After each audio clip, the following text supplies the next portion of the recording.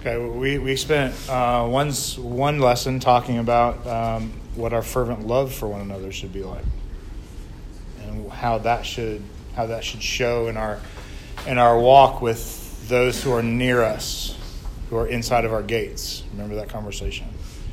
What about suffering?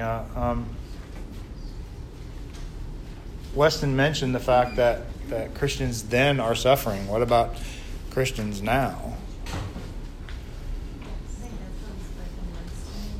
Okay.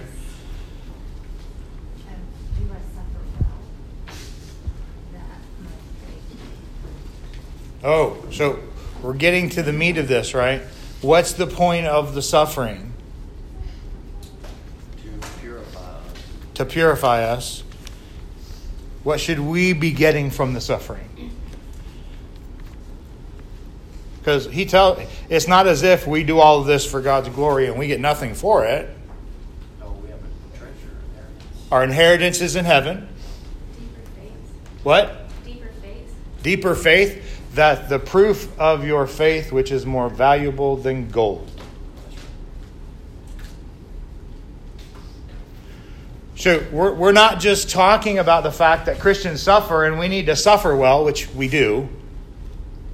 We're talking about through the suffering, our faith is strengthened. And that faith is based off of not because we're Christians and we should have faith, but because there's an inheritance waiting for us.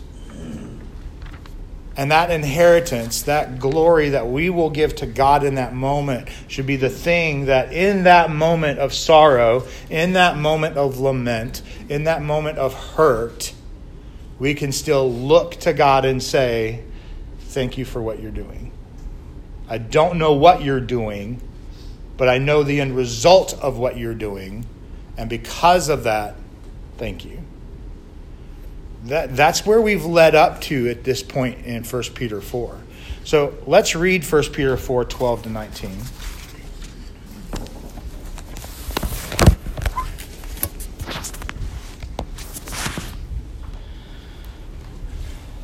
Beloved, do not be surprised at the fiery trial among you, which comes upon you for your testing, as though some strange thing were happening to you.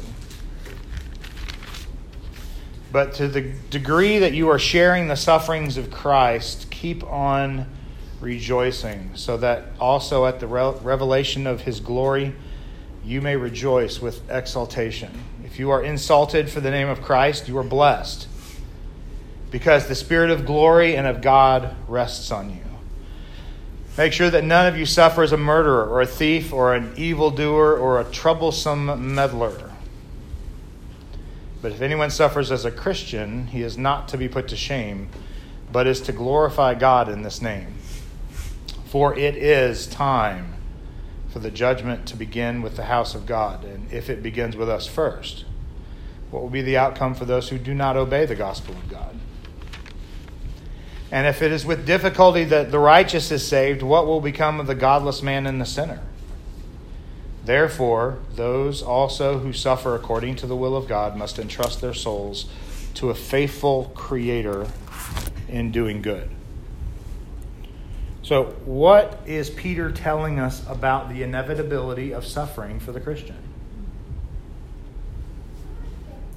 You can look back at verse 12.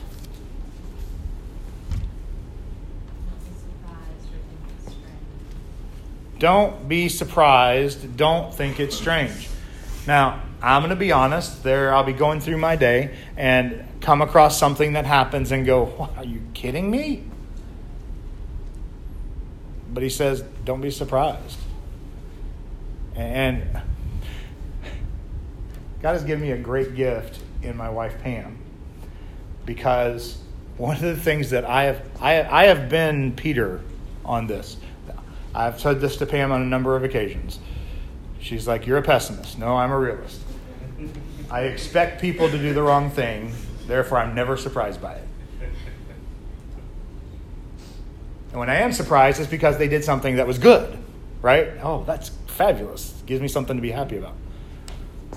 But that's almost the mentality that we should have about our suffering.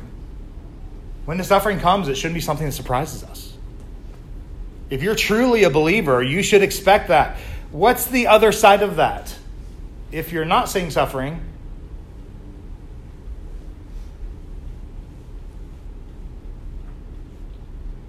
you should have red flags going off in your mind. It's not spoken, but it's kind of that unspoken and reverse comment here, right? Don't be surprised when you see suffering. So when you're not seeing suffering, should you be surprised? Well, if you're a Christian, you should be. And it says as though some strange thing were happening to you. That's the phrase, the Greek word used for happening is the term for rolling the dice. That chance. Oh, this is just some random thing that's happened. Because in God's economy, nothing is random. So if it's happening to you because God has allowed it and willed it to happen to you. Well, that person sinned against me. Yep, he did. And God allowed that to happen. Why? Going back to 1 Peter chapter 1. To prove your faith. It keeps coming back to that, folks. That's why he started with that in 1 Peter 1. Yes? The do not be surprised also makes me think of when you're surprised by something, it can invoke fear. And so when he's saying, like, don't be surprised, it's also don't fear, because you know who God is. And it says that your soul is entrusted to God. And so nothing outside of God's will is going to happen to you. If you're his, you don't have to fear the suffering. Did you hear what Krista said? Okay, she's jumped to the middle of the lesson, and that's okay. No, this is great, because we get so caught up in that, and in some of the counseling, the biblical counseling that I do, one of the things, the conversations that I have with people is when you allow yourself to be surprised by the things that are happening to you, your emotions take over. And your response to those emotions, are the fact that that's happening to you, is that a sin on your part? No. Is the emotion that you're having a sin? You're angry because somebody has wronged you? Is that wrong? No. How did you respond to the anger? Well, that was wrong. How did you respond to the offense? How did you respond to that? That's where the sin for us intersects. And what Krista is saying, which is absolutely faithful to what Scripture teaches, is that when you allow fear to control you, it's because you've lost sight of who your God is. Does that change the hurt? No. Does that change the suffering that you're going through? No. Will it change your response to the suffering? It should. And we're going to get there, because one of the things he talks about later in these verses is why we respond these ways. So keep that in mind as we move through. Thank you, Krista. So the next question is, what does it mean to partake in Christ's sufferings? In verse 13 he says, but to the degree you are sharing the sufferings of Christ, keep on rejoicing, so that also at the revelation of his glory you may rejoice with exultation. What does it mean to partake in the sufferings of Christ?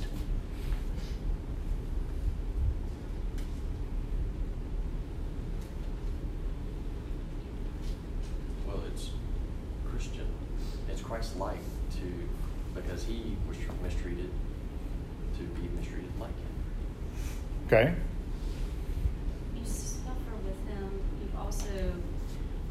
Share in glory with him. Directly from Scripture, right? You will suffer with him, and you will be raised to life with him. And one of the things that Peter talked about earlier was the fact that the suffering that we endure is like the suffering that Christ endured. The difference is it goes back to the emotions, right? Our response to that suffering. Christ's response versus how we respond. and how if we are Christ-like in those sufferings, we respond the way Christ responded. That's where it gets hard, because our emotions don't want us to respond the way Christ responded. We want to deal with it ourselves, right? I'm going to take care of this. And Christ, you go back, was it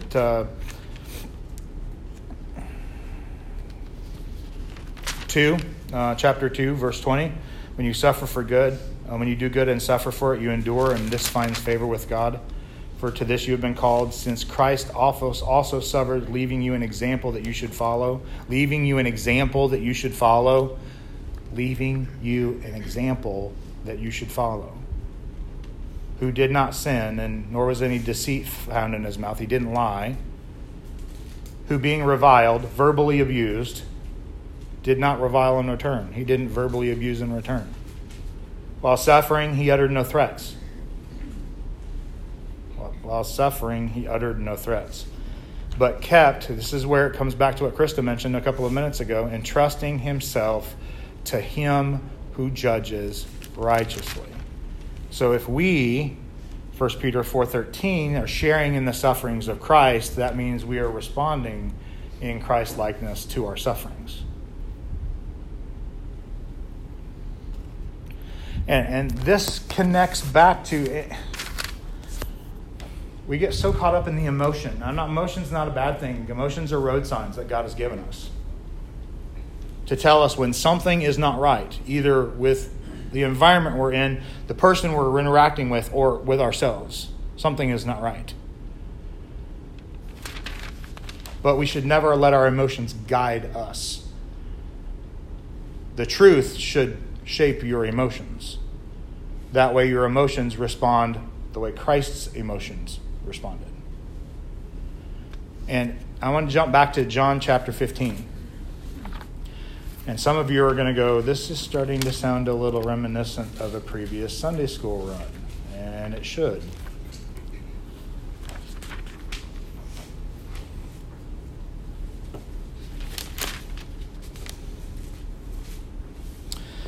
If the world hates you, know that it hated me before it hated you. If you were of the world would love its own, but because you are not of the world, I chose you out of the world. Because of this, the world hates you. Remember the word that I said to you, a slave is not greater than his master. If they persecute me, they will also persecute you. If they kept my word, they will keep yours also. So this is Christ's sufferings for us. So Peter mentions the possibility of glorifying God in the midst of that suffering. How is it possible to glorify God in the midst of your suffering?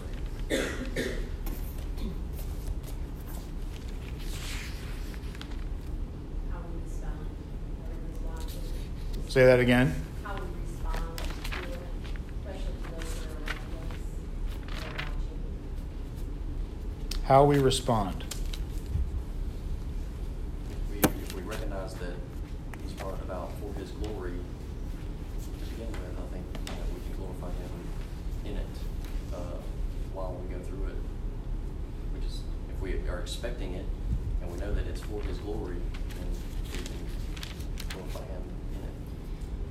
I think that in the middle of suffering can be the hardest time to worship. And so I think that we glorify God by praying and going to him with our troubles and worshiping him through those suffering. How many times in the Psalms does the psalmist say, I don't know what to say?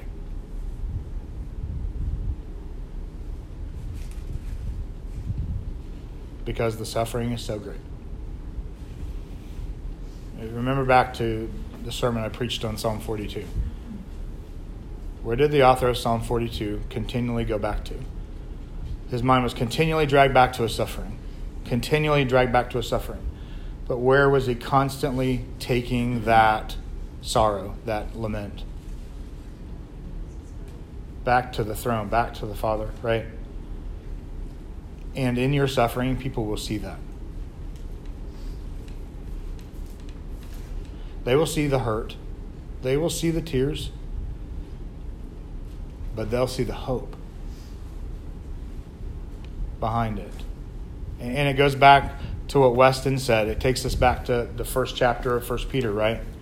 The proof of our faith. We are chosen. God has chosen you for this moment to prove your faith. There's hope in that. The sovereign God of the universe, who could do anything and everything he wanted to do, put you right where you're at to deal with the things that you are currently dealing with. There's hope in that you are chosen for this moment. Well, how can there be hope? How can there be hope in this moment? Do you understand who it is we're talking about? Was it Matthew 18? Is that right? No. I wrote it down. Matthew 11.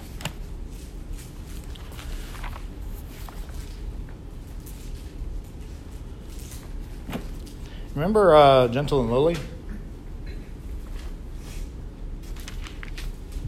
Who are we talking about?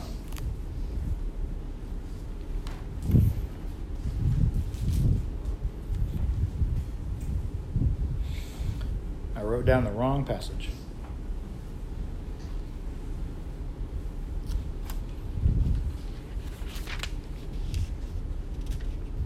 Sorry. Nope, I was just on the wrong page. At this time, Jesus said, verse 25, I praise you, Father, Lord of heaven and earth, that you have hidden these things from the wise and the intelligent and have revealed them to infants.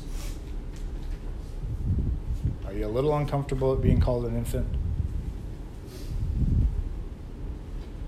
Yes, Father, this is well-pleasing in your sight. And then verse 28, this is going to sound very familiar to you. Come to me, all who are weary and heavy laden, and I will give you rest. Take my yoke upon you and learn from me, for I am gentle and humble in heart, and you will find rest for your souls. For my yoke is easy and my burden is light. Well, look back at 1 Peter chapter 4.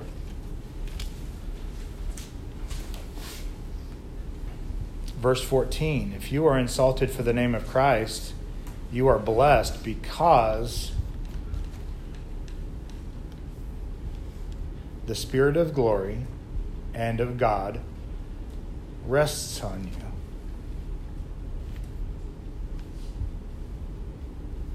Think about that. God's glory, the Spirit of God and the Spirit of glory rests on you. Do you see this? Verse 19, therefore those who suffer according to the will of God must entrust their souls. Entrust, a banking word that means to put on deposit. Entrust your souls to who?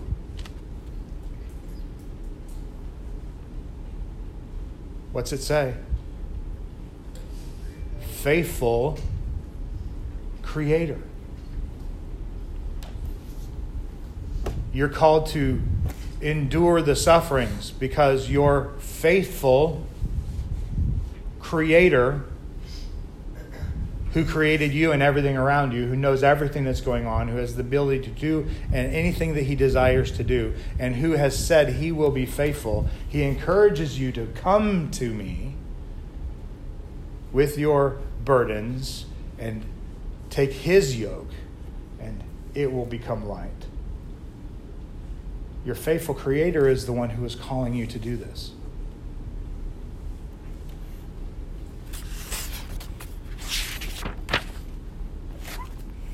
So, verse 17, when it says, it's time for judgment to begin with the house of God. And if it begins with us first, what will be the outcome of those who do not obey the gospel of God? What does it mean by saying that judgment begins at the house of God.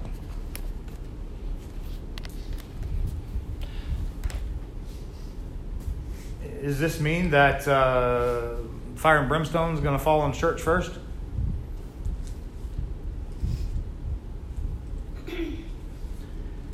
Don't ever take this verse out of context. What have the last 5 verses been talking about? I think it means it goes back to he disciplines the ones he loves. Yes. And in our suffering, what's he doing? What's he doing to your soul in that suffering?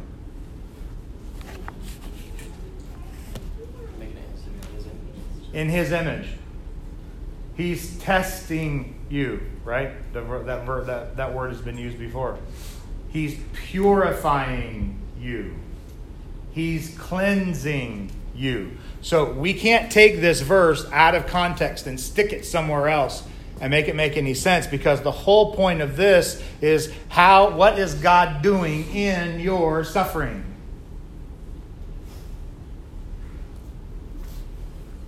Ultimately, he's bringing him glory, but what's the best way that he brings himself glory? By taking something broken and destroyed and fixing it and cleaning it up. And for us to be able to say, it's not what I've done, it's what he's done. How in the world did you get through that cancer, all those cancer treatments that you've been done? It's not me. It's him. How in the world did you get through the 10 months of suffering that you went through after your car accident? It wasn't me. It was him. How did you get through losing your husband, your wife, your brother, your sister, your mother, your father, your child, and are standing here to talk about it?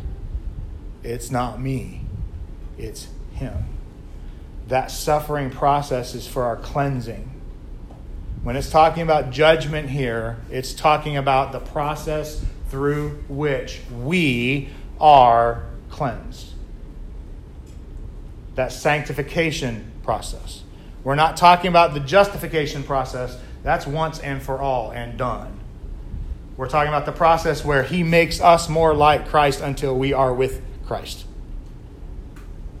And the only way that works is through our suffering.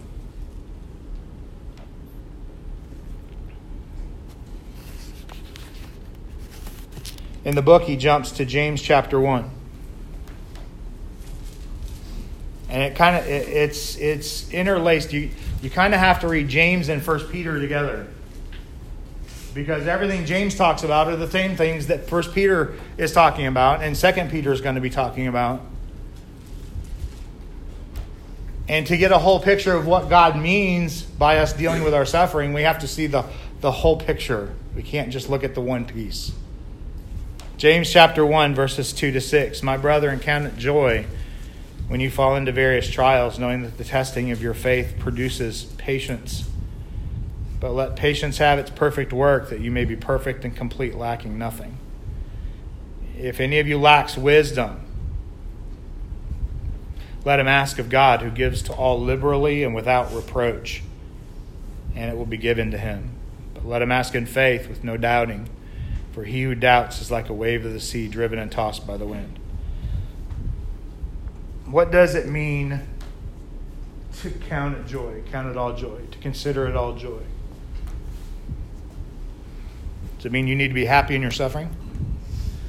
You're a Christian. You should have a smile on your face and you should never have tears in your eyes. Or, what's the more popular point of view right now? If you're a Christian, you shouldn't be suffering at all. It means your faith isn't strong enough. Isn't that the most popular view espoused today? God wants you to be healthy, wealthy, and wise. The wise part, yeah. He does want you to be wise. It's like a broken clock. It's right twice a day, right? Okay. Occasionally those false preachers will get one thing right. What's it mean to consider it all joy? What proves says that he works in us the will and to do for his good pleasure. And all these things.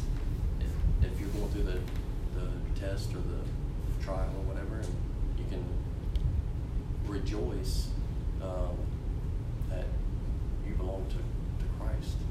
The verse that you quoted in Matthew about that he's revealed this to infants, if you read it in Luke, it says that Jesus leaped for joy in that moment when he says the same exact thing. It's the only time in Scripture that it's ever said that he rejoiced. He's rejoicing because it's proof that who you belong to. So I think, like you said, like the joy comes from your hope. Your joy is set on the hope, not on the middle of your suffering. So it's about where your focus of your joy is. Where's your joy coming from? Because people always say that, right? Consider it joy in your trials and your sufferings. Really? I could never do that. Well, that's because their mindset is, I'm trying to put joy into the pain that I'm feeling. It's not what it's telling us to do, right? Where is the focus of your joy? It's in the one who has allowed you to be here. The one who you know, or hopefully you know, is faithful. Your faithful creator that will carry you through. So, according to James, what are some of those positive things we get from suffering? What? Kind of hate that one, right? Lord, give me patience. I want it right now. Right? Well, you want it? It's coming. Because all Christians should be suffering in some way. And through that suffering, you're learning patience. So you don't have to pray for it. You can trust that it's coming. What else? Steadfastness. Steadfastness. Completeness. Holiness. What? Holiness. Holiness. Lacking in nothing. These are the things that our suffering brings. I'm going to finish with 2 Corinthians chapter 12.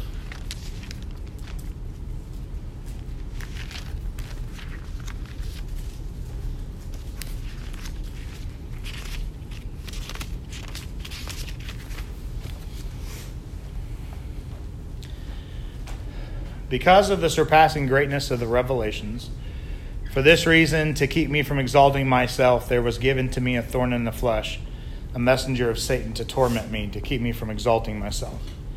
Concerning this, I pleaded with the Lord 3 times that it might leave me. And he said to me, my grace is sufficient for you, for power is perfected in weakness. Most gladly, therefore, sound like joy? I will rather boast in my weaknesses so that the power of Christ may dwell in me.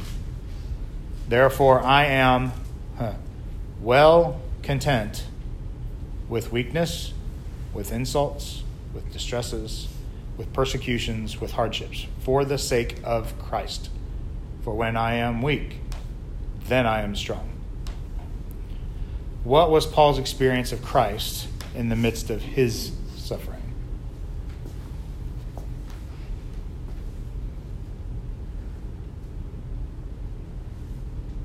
This is a hard takeaway, folks.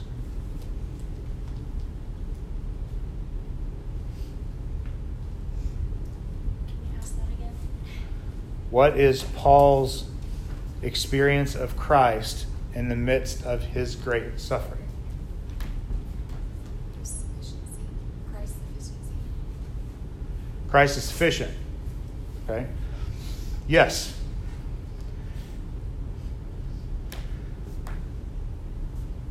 Let's make it a little more personal. What comes to mind is what John's been preaching, when he gets up to those folks in their faith, it says that they were made strong in their weakness. What is Paul asking for? He's asking to be persecuted, basically. Or In this passage in 2 Corinthians, what's he asking for? He wants the flesh, the thorn of the flesh. He wants the thorn to go away. And he said it 3 times. Lord, I prayed 3 times that you take this away. And God's most loving response he can possibly give us: no.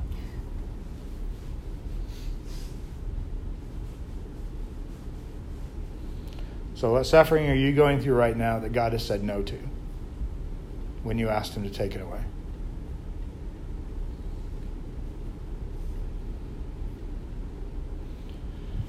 I've heard this before, and the longer I live, the more real it becomes to me. The only way out is through.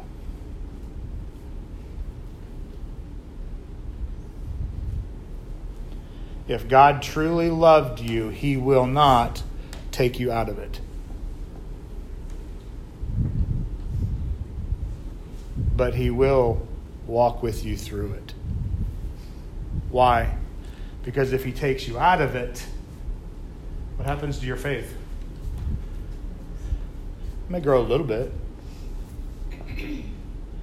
May not grow at all. But if you're walking through it, where's your focus going to be? Hopefully. On him. Not on the things that are going around. I mean, listen to Paul. I am well content. Can we say that? With weakness, with insult, with distress, with persecution and hardship, for the sake of Christ. Where's his focus? Where should ours be? Remember, Christ doesn't remove it. The only way out is through. Let's pray. Father, thank you for 1 Peter. Thank you for a constant reminder that through our suffering, your desire for us is for us to be more like Christ. That you desire to prove our faith. And that through this proof, that we have a great hope of a faithful Creator who is walking with us through it. Father, through the suffering and the trials that we see this week, bring the thoughts that you are a faithful Creator, that you are gentle and lowly, and that even though you say no, you walk through us with it. Help us to remember that this week. In Jesus' name, amen.